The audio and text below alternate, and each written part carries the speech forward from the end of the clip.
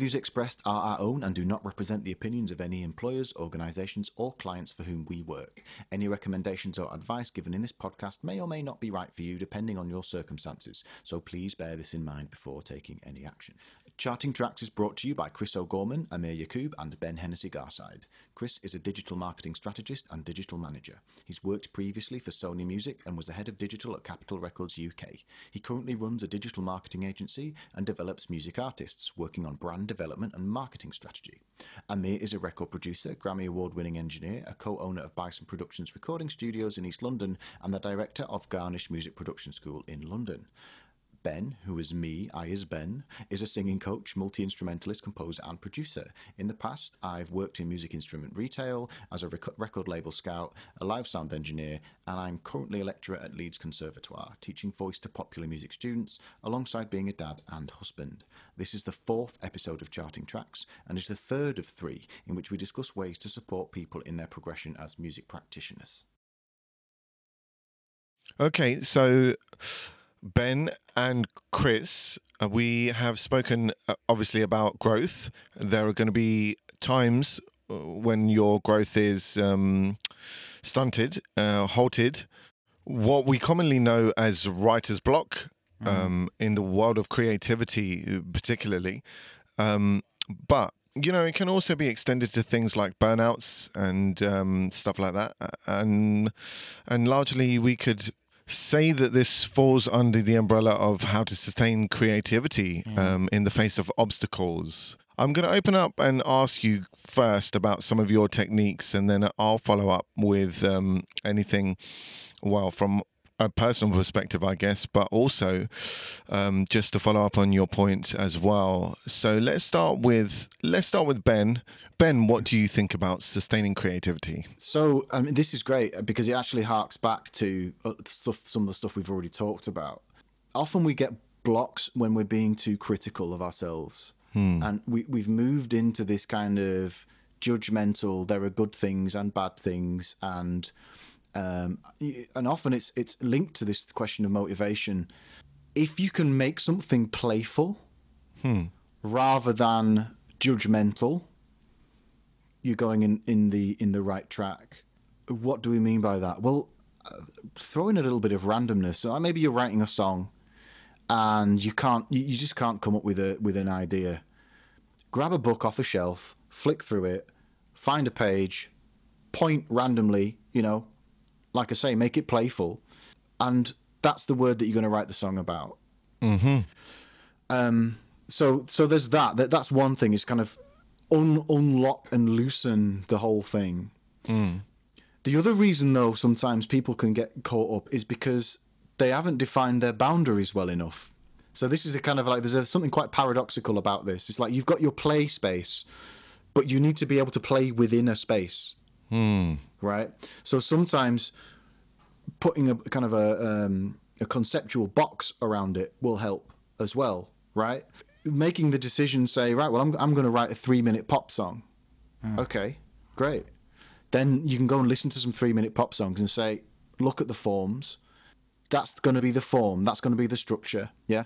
So I know there's going to be an intro, a verse, a chorus, a verse, a chorus, some kind of bridge section, 2 choruses, an outro, right? That's your kind of standard pop form, right? Oh, with some pre-choruses in as well. Yeah. Dotted about the place. I love a pre-chorus, personally. Yeah. Right. It's like, I just don't hit me with the chorus too quickly. Just, I don't want to build up to it, okay? Yeah. They definitely have their place. So then when you know your form, it's like, okay, well, now I know what I need to populate here. Curiosity is the other one. So as well as which is also linked in with this playful thing. It's like you're just trying to understand the world. Curiosity you can create by asking open-ended questions of yourself, right? So you get your form. You've done your research. You've got your form, and then you go, oh well, like what do I? Great. So I know the structure, but what do I do now?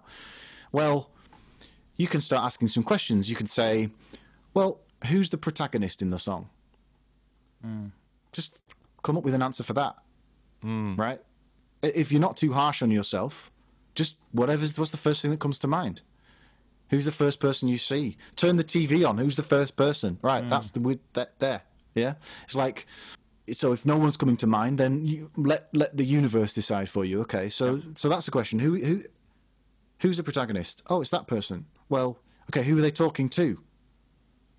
There's another little opening. Well, they could be talking to, they could be talking to, I don't know, their lover who they now despise because they've gone off and slept with their best friend. Could be a dinosaur with a jellyfish for a head. I don't know, like whatever. Like pick somebody. So you got a protagonist and you know who they're talking to, and then well, what are they saying? Again, pick something. Yeah. Why are they saying it? So asking these open-ended questions, whatever they might be, will help build some curiosity, and often when we're in like an open and curious place, then the creativity kind of comes in. It's when there's pressure that we're either applying to ourselves or that's coming to us from outside, where we need to achieve a certain thing, and we're in the kind of editing phase, right? In most creative acts, there's like initial creativity, and then there's editing and narrowing. There's opening and narrowing, and opening and narrowing, or opening and closing is another way of talking about it. Same kind of thing. If you've got too much closing, too much narrowing, too much squashing, too much tightness, you're gonna be blocked. Too much openness, there's going to be too many options. It's going to be analysis paralysis, and you never get anywhere. So there's a sweet spot, isn't there? It's finding the right balance, and maybe you need to switch from one to the other and back and forth. Yeah, definitely. Or maybe you can find a place where it's just the right, and simultaneously you can hold both. Yeah. So because having a framework can be helpful, but then it can also it can hamstring you, and then you're kind of like, it can prevent you. It can prevent you having another idea or thinking about something a different way because you're just focusing on that. I think for me, when it's like coming up with like campaign initiatives or some big creative digital campaign launch for for an album or for a single or something, a lot of the times you kind of go. You have that thing when you first start. You're like, it's very similar to, I imagine, to kind of writing a song or to composing or to create. It's that starting point. It's like that blank page. Yeah, definitely. And it's and I think then also some of the things that probably come into things like expectations. That's the thing like, oh, this campaign we did for this like really went down well, so let's try and do something like that again. And already you're sort of hamstringing yourself because then you're like, oh, I have to do something like that on that platform. And then, so actually the thing that tends to break that is actually, it's like you say, is switching up the routine. It's whether that's like physically standing up from your desk and going away and actually getting it. And that's kind of one of the things that we kind of did, that I've always done consistently with like teams I've worked with is, get out, stand away from your desk, stand away from that computer, from that blank screen, and get in a room with a load of Post-it notes and just whack the most crazy. The other thing is actually the editing of yourself as you're going along. That idea's not going to work. The artist will never go for that. Management are going to hate that.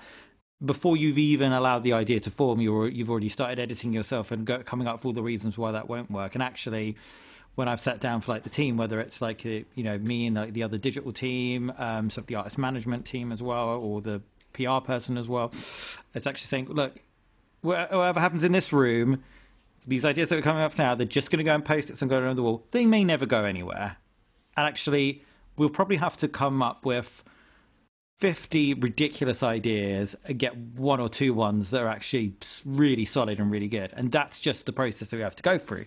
And actually giving yourself the permission to do that and not have to think about the logistics, not having to think about, can we actually do that?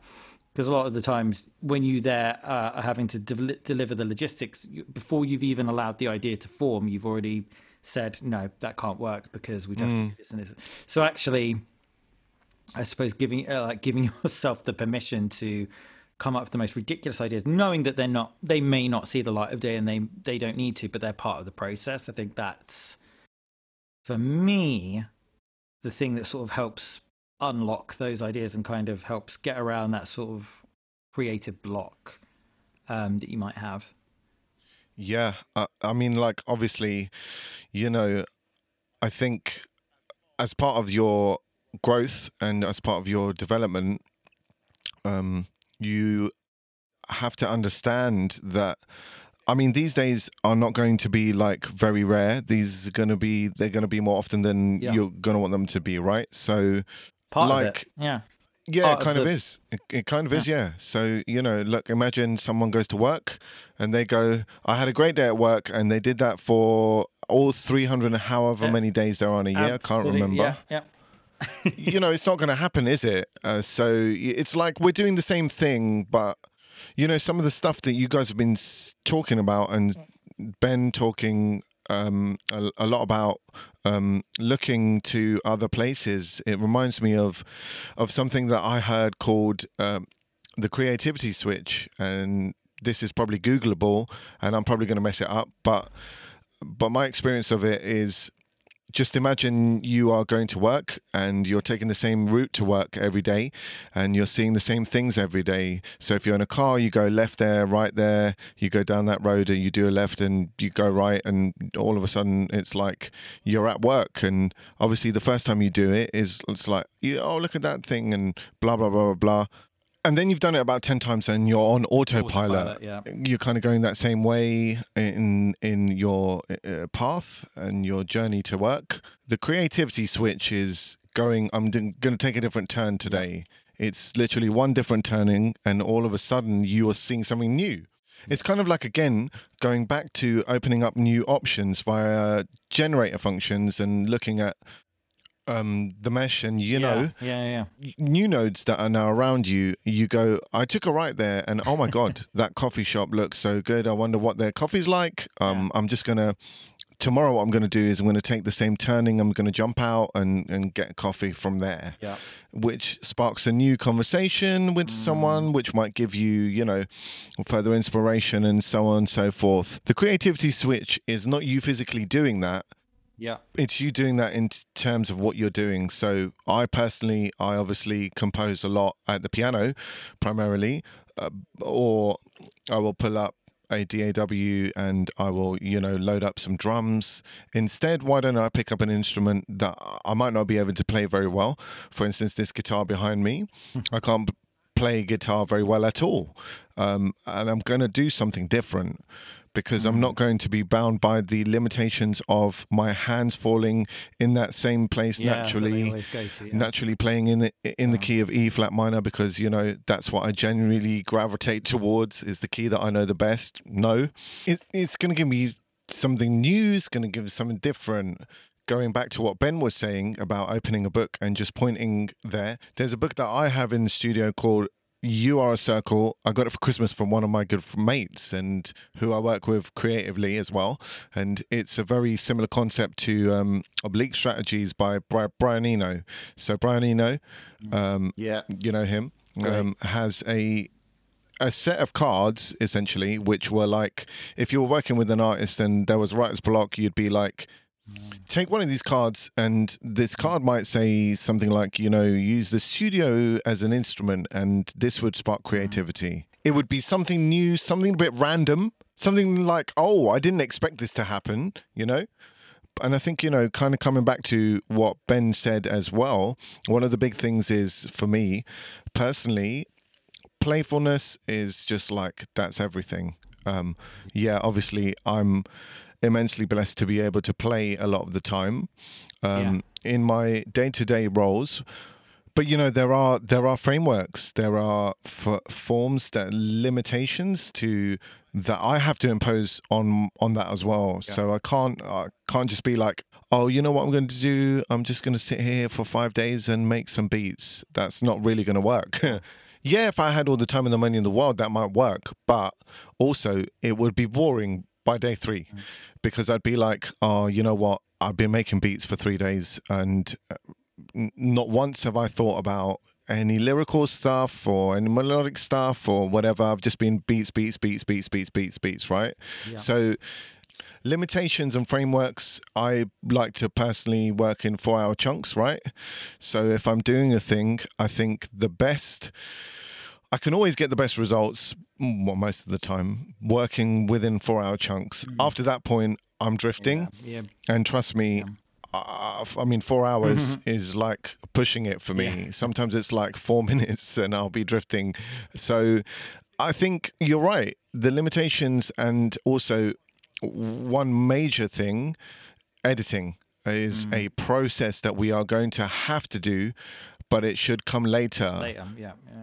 A famous example of this in my eyes is Yesterday was written by Paul McCartney, obviously, and you know, he just put it down because he liked the chords and the melody and everything.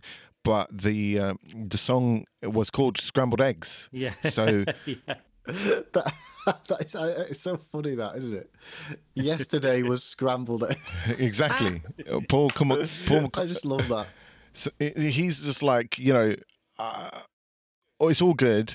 If he had edited that too early and gone, oh my God, what kind of a title is Scrambled Eggs? I need the lyrics before I can record. yeah. Yeah, exactly. It would have been stifled. Yeah. If he's did that, we wouldn't have Yesterday, which is one of my favorite Beatles songs, right? But we wouldn't have it. Like, and if he'd gone, I'm editing this really early, I've been very critical of myself. I have to have the whole song in place, you know, like you say.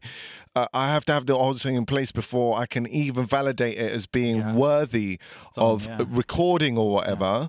Mate, you're blocking your own blessings, right? Editing too early is one of those things that is just like shooting yourself in your foot. And I just think when it comes to creativity, there's so much pressure that we put on ourselves. One of the key concepts that I learned to just get rid of, and I can't just remember the name of the book, but I will let you know, is I think it's called The Creativity Habit or something. It's by Twyla Tharp, and she was a dancer, right? And she was like, I used to just sit around and wait for inspiration to just strike, and you know, I was just like, 5 o'clock, it must be time for me to be inspired because I'm sitting here and doing this and blah blah blah blah. She's like, of course 7 o'clock came and there was no inspiration. So what she did, any minute now, come in. I'll tell you. What she did was, she went, I'm going to go to the gym in the morning. She's obviously a dancer. I'm going to go to the gym in the morning, and straight after I'm going to work. And I'm just going to work. I'm just going to do something, right? And, you know, I might not be here inspired or particularly creative, but it doesn't matter. I'm there. I'm showing up. I'm turning up. I'm doing it, and I'm not waiting for inspiration to hit me like lightning. I'm going to inspiration. I'm going to creativity. And she might just be, you know, just practicing along to one of her old choreo songs or whatever. But she's doing something. And generally, when you remove all of these kind of external things about creativity being this divine intervention that has to happen only when other people allow, you'll find that actually you're more creative than ever, because you're not treating it like it's something that is special. You're treating it like something that is regular, and in that regularity you get special things happen. That's funny, because I know there's a Nelly Furtado interview where she's talking about that. She actually said that on her most recent album she had the worst sort of block, and had quite a bit of time away from the industry as well, and had sort of quite severe block and didn't really know how. She was like, I can't remember how to write a song anymore. I don't and basically just took a lot of time off, and just went to go and work in her friend's record shop, and then went to work in another friend's charity shop, and just literally was just like, I'm just going to do something else that isn't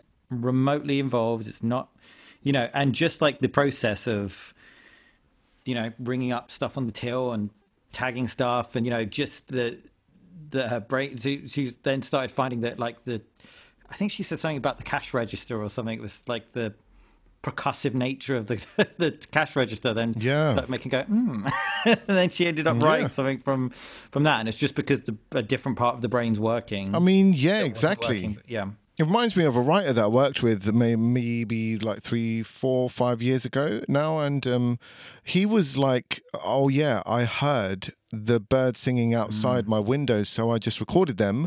And then he bought that Birdsong into the DAW. I think he was using Logic. Doesn't matter what he was using, but there are other DAWs available. He put auto-tune on it, and he started to use this Birdsong that was auto-tuned, and he was like, oh, I really like that melody, I like that melody, I like that melody.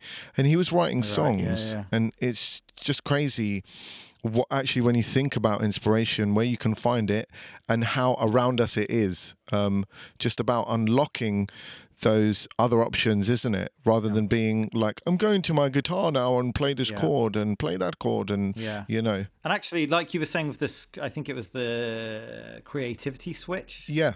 That was saying. Actually, I've realized I didn't know it was called that, but we have done that in practice. And I remember actually, like with an artist that we're working on, which is like, what could be the worst idea that we can come up with for this band? Like the absolute worst thing. What would their fans hate the most? What would the band hate the most? What would be the most inappropriate, not remotely right things that we could come up with? And actually, by going through that process, we actually came up with some ideas. Well, actually, if we do it that way, that could be really good. Yeah. So I have actually done that and not even realized I was doing it. Yeah, you weren't even driving to work. You would just turn the car around, and I'm going up the M1 and coming back, and then I'll be at work. Yeah. That's a pretty cool way of thinking about things, though. There's a few things that I just want to throw in here. I remember I heard Ryan Adams talking about this, and he says one key thing is like showing up. Yeah. And then the other thing that's coming up for me is this. Certainly, in the Western world, anyway, in the medieval era, music wasn't considered to be kind of the property of the individual creator.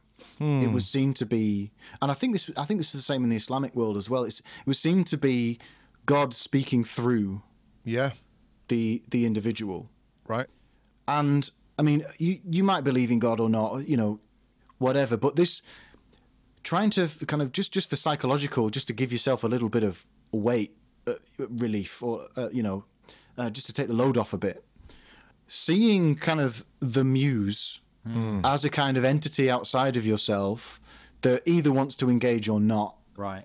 Maybe it's a bit whimsical, but framing it in that way can help, because what that can mean is all you need to do is turn up, right? Which links back to what Ryan Adams was saying, which is just turn up, right? It's like set the room out, lay it out, get your instruments around you, make yourself comfortable. You know, maybe even that act, the first act, is physically setting up the space. Yeah, because you're getting out of you kind of like you're in a different. So set the space up, make it really easy for this muse, God, whatever you want to call it, to come in and come through you, and then sit there. Yeah. Right. He had a bunch of books that he kept there for doing the thing that I was talking about, which was, getting books and just flipping through and then pointing to the place. But having like little knickknacks around, little things to play with, Funny, the showing up thing, because Diane Warren, the songwriter Diane Warren, does that as well. And she's like, says she has a place of work. She has like, I guess it's like a writing studio now. She's like, and she goes every day. She's like, every day I'm gonna go, even if it's only for like an hour. I might not stay the whole day. She might have days when she's like, oh no. Generally, I think what she does is like the weekdays she does do 9 to 5. She's like, I'm going there 9 to 5, and then she might go for an hour at the weekend or something. But she's like, every single day I'm going there, I'm showing up. And I'll probably write a load of garbage that day. But every single day, I'm going to have at least one song a day. Yeah. So by the end of the year, I'm going to have 365 new songs. There you go. Now, most of them are going to be garbage. But out of this 365, some of them are going to be pretty damn good. Yeah, I mean, the act of showing up. That's absolutely. Absolutely. Absolutely. And the thing is that she's a jobbing songwriter, so that's kind of how she works. Others, it's like, I need to go on a research trip or something like that, and I'm going to go and, take in loads. I'm going to go to, I don't know, Barcelona or somewhere and look at all the Gaudi buildings or something, and that's their way of, again, it's that, but that kind of is showing up. That is, it's not necessarily there. I'm there with my pen and paper and I'm ready to write, but it's, it's sort of this idea of going through, like a field that needs to have a fallow period, basically. But then it's replenishing.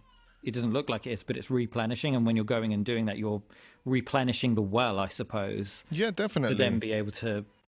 Yeah, definitely. Write about it. And when you mention travel, particularly, many of the big clients that I've worked with who are from America, obviously you're like, well, what are you doing here, bruv? Do you know what I mean? Like, this is like, the weather's worse than in LA, that's for sure. But also, what's the hype? They're just like, we really love London. It's such a nice vibe and all of this kind of stuff. And it's just, they're flipping a switch. Even that though, the weather being switch. different is like, yeah, absolutely. That's and just even set though a different shit, mood. I mean, it's crap weather most of the time. 9 months of the year in London, you're getting rain. Yeah. I used to be baffled when they came here. I was like, why would you want to soak yourself? But obviously, it's just like that's a creativity switch for them. Yeah, exactly. Switching it up. Yeah. And the funny thing is, when you talk as well about particularly someone like Diane Warren, let's take that example. Diane Warren turning up and doing 365 songs, she knows that she's going to fail. She knows. She's not, and she doesn't care. She's not judging herself for that. Yep. She's not going, every single one of these songs has to be the biggest hit. Not every single one of these has to be Unbreak My Heart. Yeah, exactly. Well, this is the thing. Perfect being the enemy of the good. The enemy of the good, yeah. And just not allowing yourself to go, oh yeah. Well, if I write a song and it's crap, it's okay. I'm going to let myself off because I've got 364 more songs to come. Imagine on the 1st of January, she comes back with a big hangover from a New Year's Eve party. And she's like, oh my God, I just sort of wrote this crap song. When she writes a crap song, she's not going, well, crap by her standards. She's not going. Still great, yeah. Yeah, exactly. She's not going, oh my God, I'm the shittest songwriter in the world or anything like that. I don't have it anymore. I lost it. Yeah, I'm going to give up. I'm going to give up tomorrow. She goes, I've got 364 songs left to write this year. Let's give it another go. And as she's leaving the studio that day, she switches off the lights and she's like, I didn't have it today. Yeah. Tomorrow I will. Well, maybe not. Maybe the day after. But exactly. It's going to come back.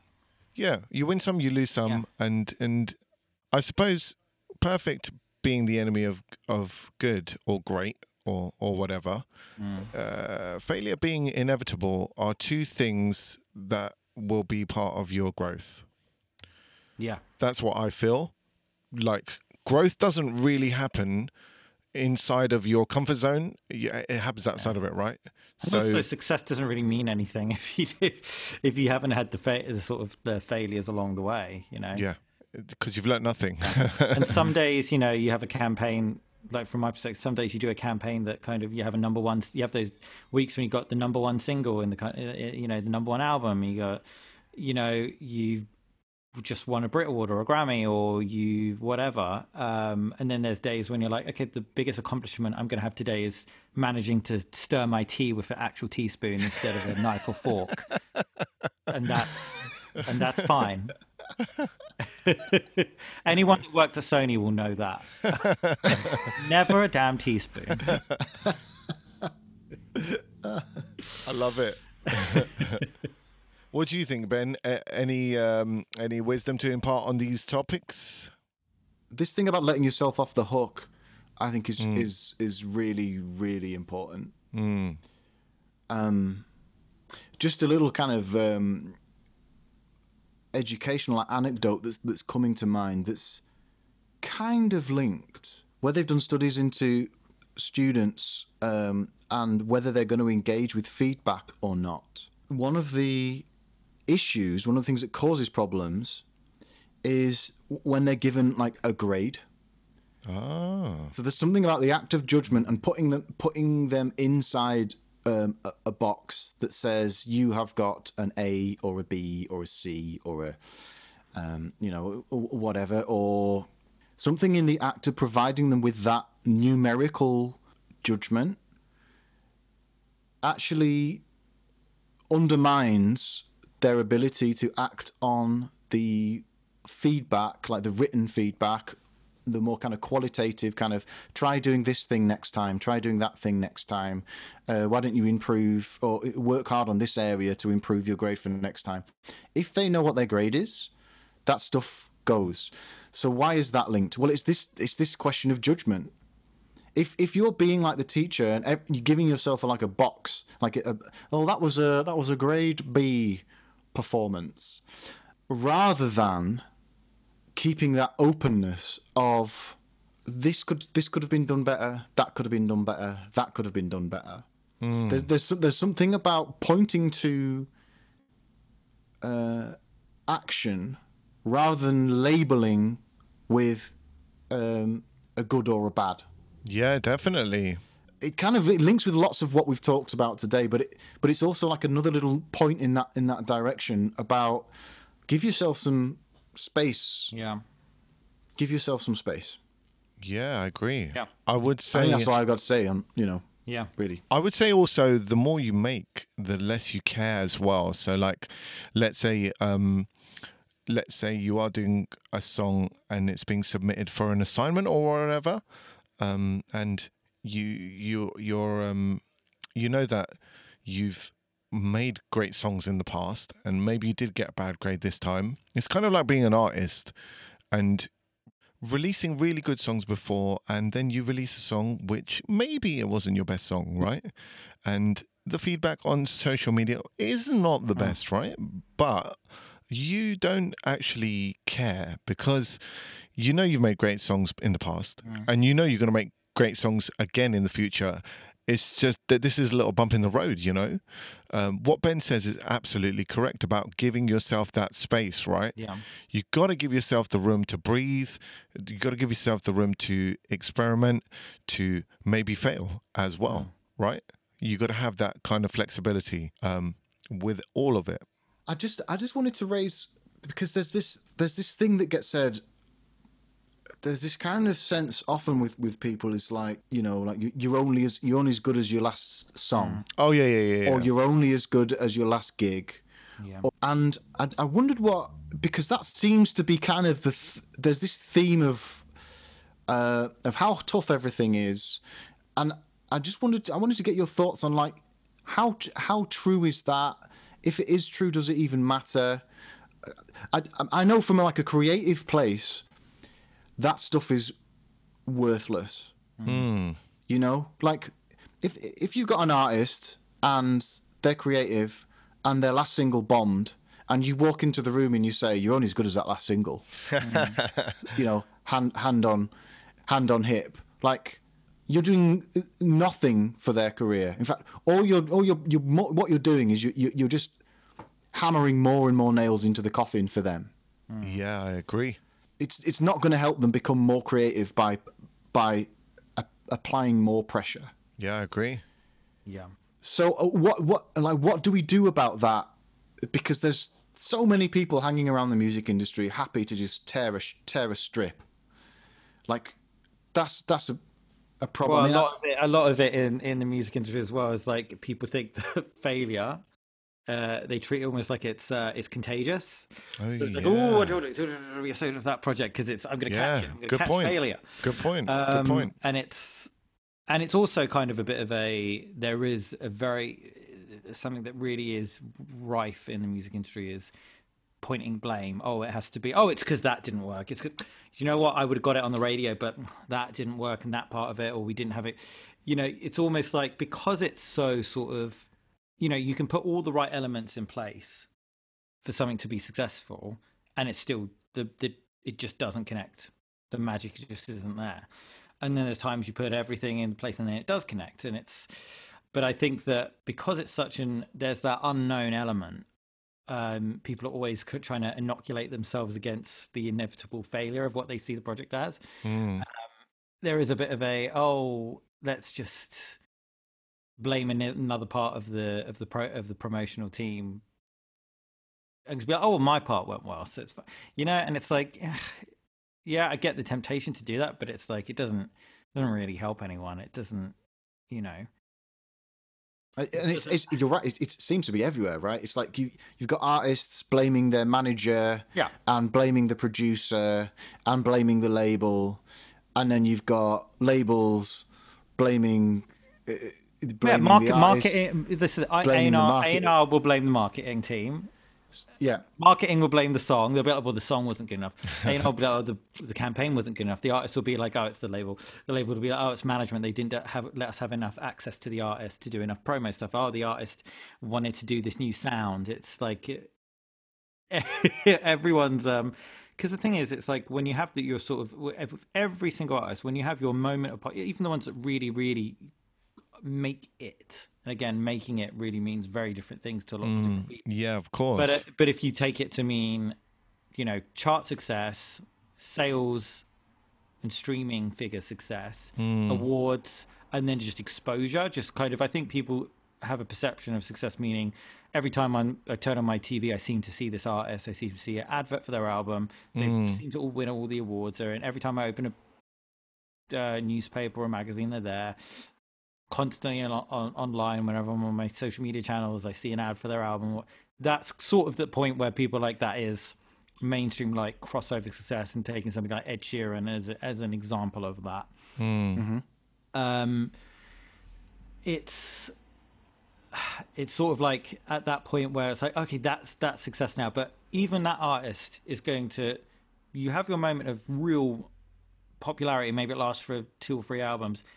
With every single artist, it becomes at a certain point about managing decline, because you can't really maintain that intense level forever. It starts becoming like, something, because there's always something new coming through. So if you've really done a good job, what you have is you've built up this fan base, and that fan base will then stay with you. So it's no longer about being the current thing, but it's like in terms of like the being the sort of the artist of the moment, the hot thing that moment, that is going to start tailing off, and then it becomes about managing decline. And it's about, when I say managing decline, that then sort of sounds like a really negative thing, but actually you're just moving into a different phase of your career, and then the phase of your career that you're moving into is got this really solid fan base that will really sustain me, and you can tour the world for the rest of your career. You can continue putting out albums, and based off that fan base alone, you probably won't even have to do very much marketing spend at all, promotional activity at all, and you'll have like a top 10 album like every time you release one, because you've done the work early on to build that fan base up. With every artist, there's going to be the point where it becomes about, you're on that sort of what would be perceived as downward trajectory or managing decline. I don't see it as downward trajectory. I say it's referred to as managing decline from an industry perspective, because album sales will be dropping, because you just won't be getting that insane high number of albums as you are at the peak of your career. But that doesn't mean that you're not selling. What will happen is it will just level out, and they'll be consistently doing the same album sales, or same streaming figures each time, same tour, be selling out the same kind of tour venues each time, because it will level off. And then you have your problem is artists don't, the fame monster kicks in, and then you like, I want to be that. Somebody like Lady Gaga's been on she's had the sort of sales dip, and she's had the sort of, maybe not quite the popularity dip, but certainly had the sales dip. And it's like, I'm going to go off and make a jazz album with Tony Bennett. What? Yeah, it's true. At which point the label's like, okay, very true, go off and do that. and now she's like riding high again. So it's a difficult one, because you could literally just say, oh, that's it, write them off, that's the downward slope, that's the decline. But does that mean that everything they did before doesn't have value? Does that mean that what they're going to do in the future doesn't have value? Does it mean that doesn't have value? That's Bob it. Dylan deciding to be electric on an album instead of what he's known for being acoustic is, impacted sales to a certain extent. It doesn't mean that wasn't an important piece of work. And also there's a bit of a rewriting of history. It's funny, because I know with Tori Amos, she was saying in her most recent book, the first album, I was like, oh, no one's going to buy this. It's it's a bit it's a bit too convoluted. There's a bit too many pianos on it. Let's take the pianos off and put guitars on. It's, that was kind of the sort of approach at the time. And eventually I think who was it? Doug Morris, I think it was, of Warner Group at the time, was like, no, okay, let's just break her in Europe first. A bit more open-minded. You can kind of, in the UK, you can kind of do Jules Holland and you'll be kind of everywhere almost, there's not so much different fractured radio stations that you're working. And they kind of had Kate Bush, so we can kind of make it work that way. And then it was seasoned with a bit of credibility from the UK and from Europe, and then actually ended up selling really well in America. But the first album, they thought, they were kind of like, we don't think it's going to work. And then it actually did well. And they're like, make that again, make that album again. And then like she'll go and put in the second album, like, no, can you just make the first one again? It's like, well, you didn't want me to make the first one that way. But then it's a hit. And then they're like, could just do that again, do the exact same thing again. And then they'll try something different and be like, no, do that again now. Yeah. So there's so the question would be then, like, what do we, I mean, is your answer like you I think you alluded to earlier, which is like, get the goal right, like, what does success look like? What does success look like for you? And include this decline, in inverted commas, decline period, in the plan up front. If you're a serious artist and you're serious about having longevity, you have to know, and you have to account for the fact that there will be a period of your career where you are on the downward trajectory, or what's perceived to be a downward trajectory. And there's like a there's the pre-breaking the artist phase, then you break, and then you're everywhere, and then there's post-breaking, and that's when you settle into maybe a slightly more stable pattern. You don't have quite the heat that you had at that moment. But actually, you are very much and you might have moments of, that's when you might have like the song might be used in a soundtrack for the Bond film, then you have a spike there, or you have a spike, So if you think you're going to be at the top of that heat scale your entire career, you're setting yourself up for a big disappointment. To say the least. Oh my God. Because it's riding a wave. And normally it's kind of good. There's going to be peaks and troughs in that career. But it's about defining what success looks like. Because if you're an artist, it's like, well, actually, people don't even know my name mainstream, but I sell out arenas. And there are loads of artists that can boast that. They're not household names. You're not going to see them necessarily on the official chart, but they'll sell out, maybe not arenas, but they'll be selling out Hammersmith Apollo's size venues consistently. Yeah, of course, yeah. So to some people that's success. To other people, it's like, no. If I'm not number one on the album charts and the single charts, if I'm not the most streamed artist on Spotify, the most watched artist on YouTube, then I'm not successful. And that, you know what? Fine, decide that if you want to decide that. But yeah. So set the right goals. Know what it is. Yeah. Success means be honest about it. Yeah. Because if you are like, no, I want to be the absolute very top, and I want to be the hottest artist of the moment, and I want to be riding high on all those streaming charts and everything, then be honest about it. If that's really what you want, then just be upfront about it and be honest about it, and at least and also be honest about the things you are going to have to do to get there. Get there, and also know that you might do all of the things and still not. Yeah. Oh, yeah. Because just life. Yeah. Just because that's how it is. Yeah. Yeah. That needs to be included then in the whole thought process. And the strategy and the game plan that you put And the together. strategy and the game plan. Yeah. Definitely. Now more so than ever in music industry as well, when you're not going to make your living, you're not going to make the core amount of your money from streaming or from the physical recorded music product. Is not where you're going to make your money. Where you're going to make a living is through touring, merch, brand deals, experiences. So lots of like artists now do like sort of immersive kind of songwriting workshops with their fans, where they charge it's almost like a VIP experience, basically, where it's a sort of high ticket item. So you can go away. I don't know. I don't think Ed Sheeran does this, but I'm just using him as an example, where you go and have a songwriting camp with with Ed Sheeran for those he doesn't need to because so probably isn't going to do that. But it's about diversifying and finding ways to make a living and make a use your sort of music to have sort of ancillary revenue streams. Yeah, I just want to really we've spent a long time on the industry, like the kind of traditional. I want to make it as a artist, writing original material in the charts. Kind of that's what we spent a lot of time talking about.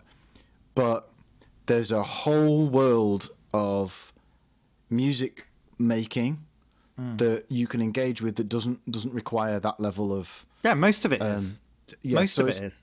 Most of the recorded music in the world is not done by. And that is a tiny percentage. And the charting artists, the mainstream. Yeah, sure. And they're not the ones that fuel the actual music streaming ecosystem. Actually, it's something like 70 or 80% is those kind of DIY artists and musicians and independent musicians. But I mean that's even recorded, right? Yeah. I mean there's the heaps of other careers that you can get into that don't revolve around recording at all. I mean, we're in the middle of COVID, and over the past few days, there's been these marches by the live music industry. So who knows how things are going to look as far as that's concerned by the end of all of this stuff. But presuming things eventually get back to something like normality, you can make a decent living working as part of a wedding band, and you can be happy as Larry making your music, doing your thing, and if that's okay for you, then do that. Also, there's a lot of kind of, I think, like people doing that kind of sort of the cruise ship entertainers or the kind of function gig circuit or something like that. Those bands and those acts are actually much more profitable businesses on the whole than the vast majority of recorded artists. Oh yeah, do not make massively for 3, 4, sometimes even 5 years. And the majority of them, a lot of them, never make profit. In fact, and they spend out actually, and that's it. Whereas wedding bands, function bands, and function artists and stuff can be profitable straight away. Yeah, got their equipment and stuff, and then great, I can charge this much for a gig, and then I'm profitable. Of course, and remember that this was outlined in the Outliers by Malcolm Gladwell. The Beatles were a function band in Hamburg for however long they were there for, and by actually doing something like that, you're getting paid to play, which is basically getting paid to practice, which is essentially you just perfecting your craft and becoming a better musician or artist or whatever. And there's always that side of things as well. You've got to be I know so many artists who are independent, doing releases and getting good attendance at their shows and all of this kind of stuff, and on the side they might be doing gigs here and there, a wedding band thing or whatever it is, and they're actually solid musicians as well. They probably wouldn't be as solid if they hadn't done it. Not exactly. So there's definitely no shame in that. Yeah, and there's this thing as well about just building a portfolio career of a variety of different things. You might do some stuff that's not even music related. Diversifying, do a bit half and half. There are loads of ways of making it work. Consider all that in the act of making your plan. Definitely. And setting your goals. Yeah. More so than ever now with the sort of democratization of music. Yeah. Right. That is more and more how, you're going to have to be, not even going to have to be, you have the opportunity to be. It's actually an exciting thing. We've just spent ages talking about making a living in music, and we've got an entire podcast. So we'll talk more about that on the next one. Yeah. Yeah. Well, yeah, and we can go into some kind of more details then. We've got more to come, haven't we? More to come. I just want to, before we wrap up, just ask any listeners or viewers, whatever, If you can subscribe, please do. If you can like, please like. If you can star or thumbs up, or as mentioned last time, we're going to be on a few different platforms. So use whatever way you can to kind of engage with us. Please, if you want to leave comments or ask questions, and there's a facility to do so on the platform that you use, please do. Show us love, and we'll show you some back. See you next time. Bye. Until next time. Ciao. Thank you so much for listening. If you can, please subscribe, tick, like, check, leave us a comment. If you send us some love, we shall send you some back.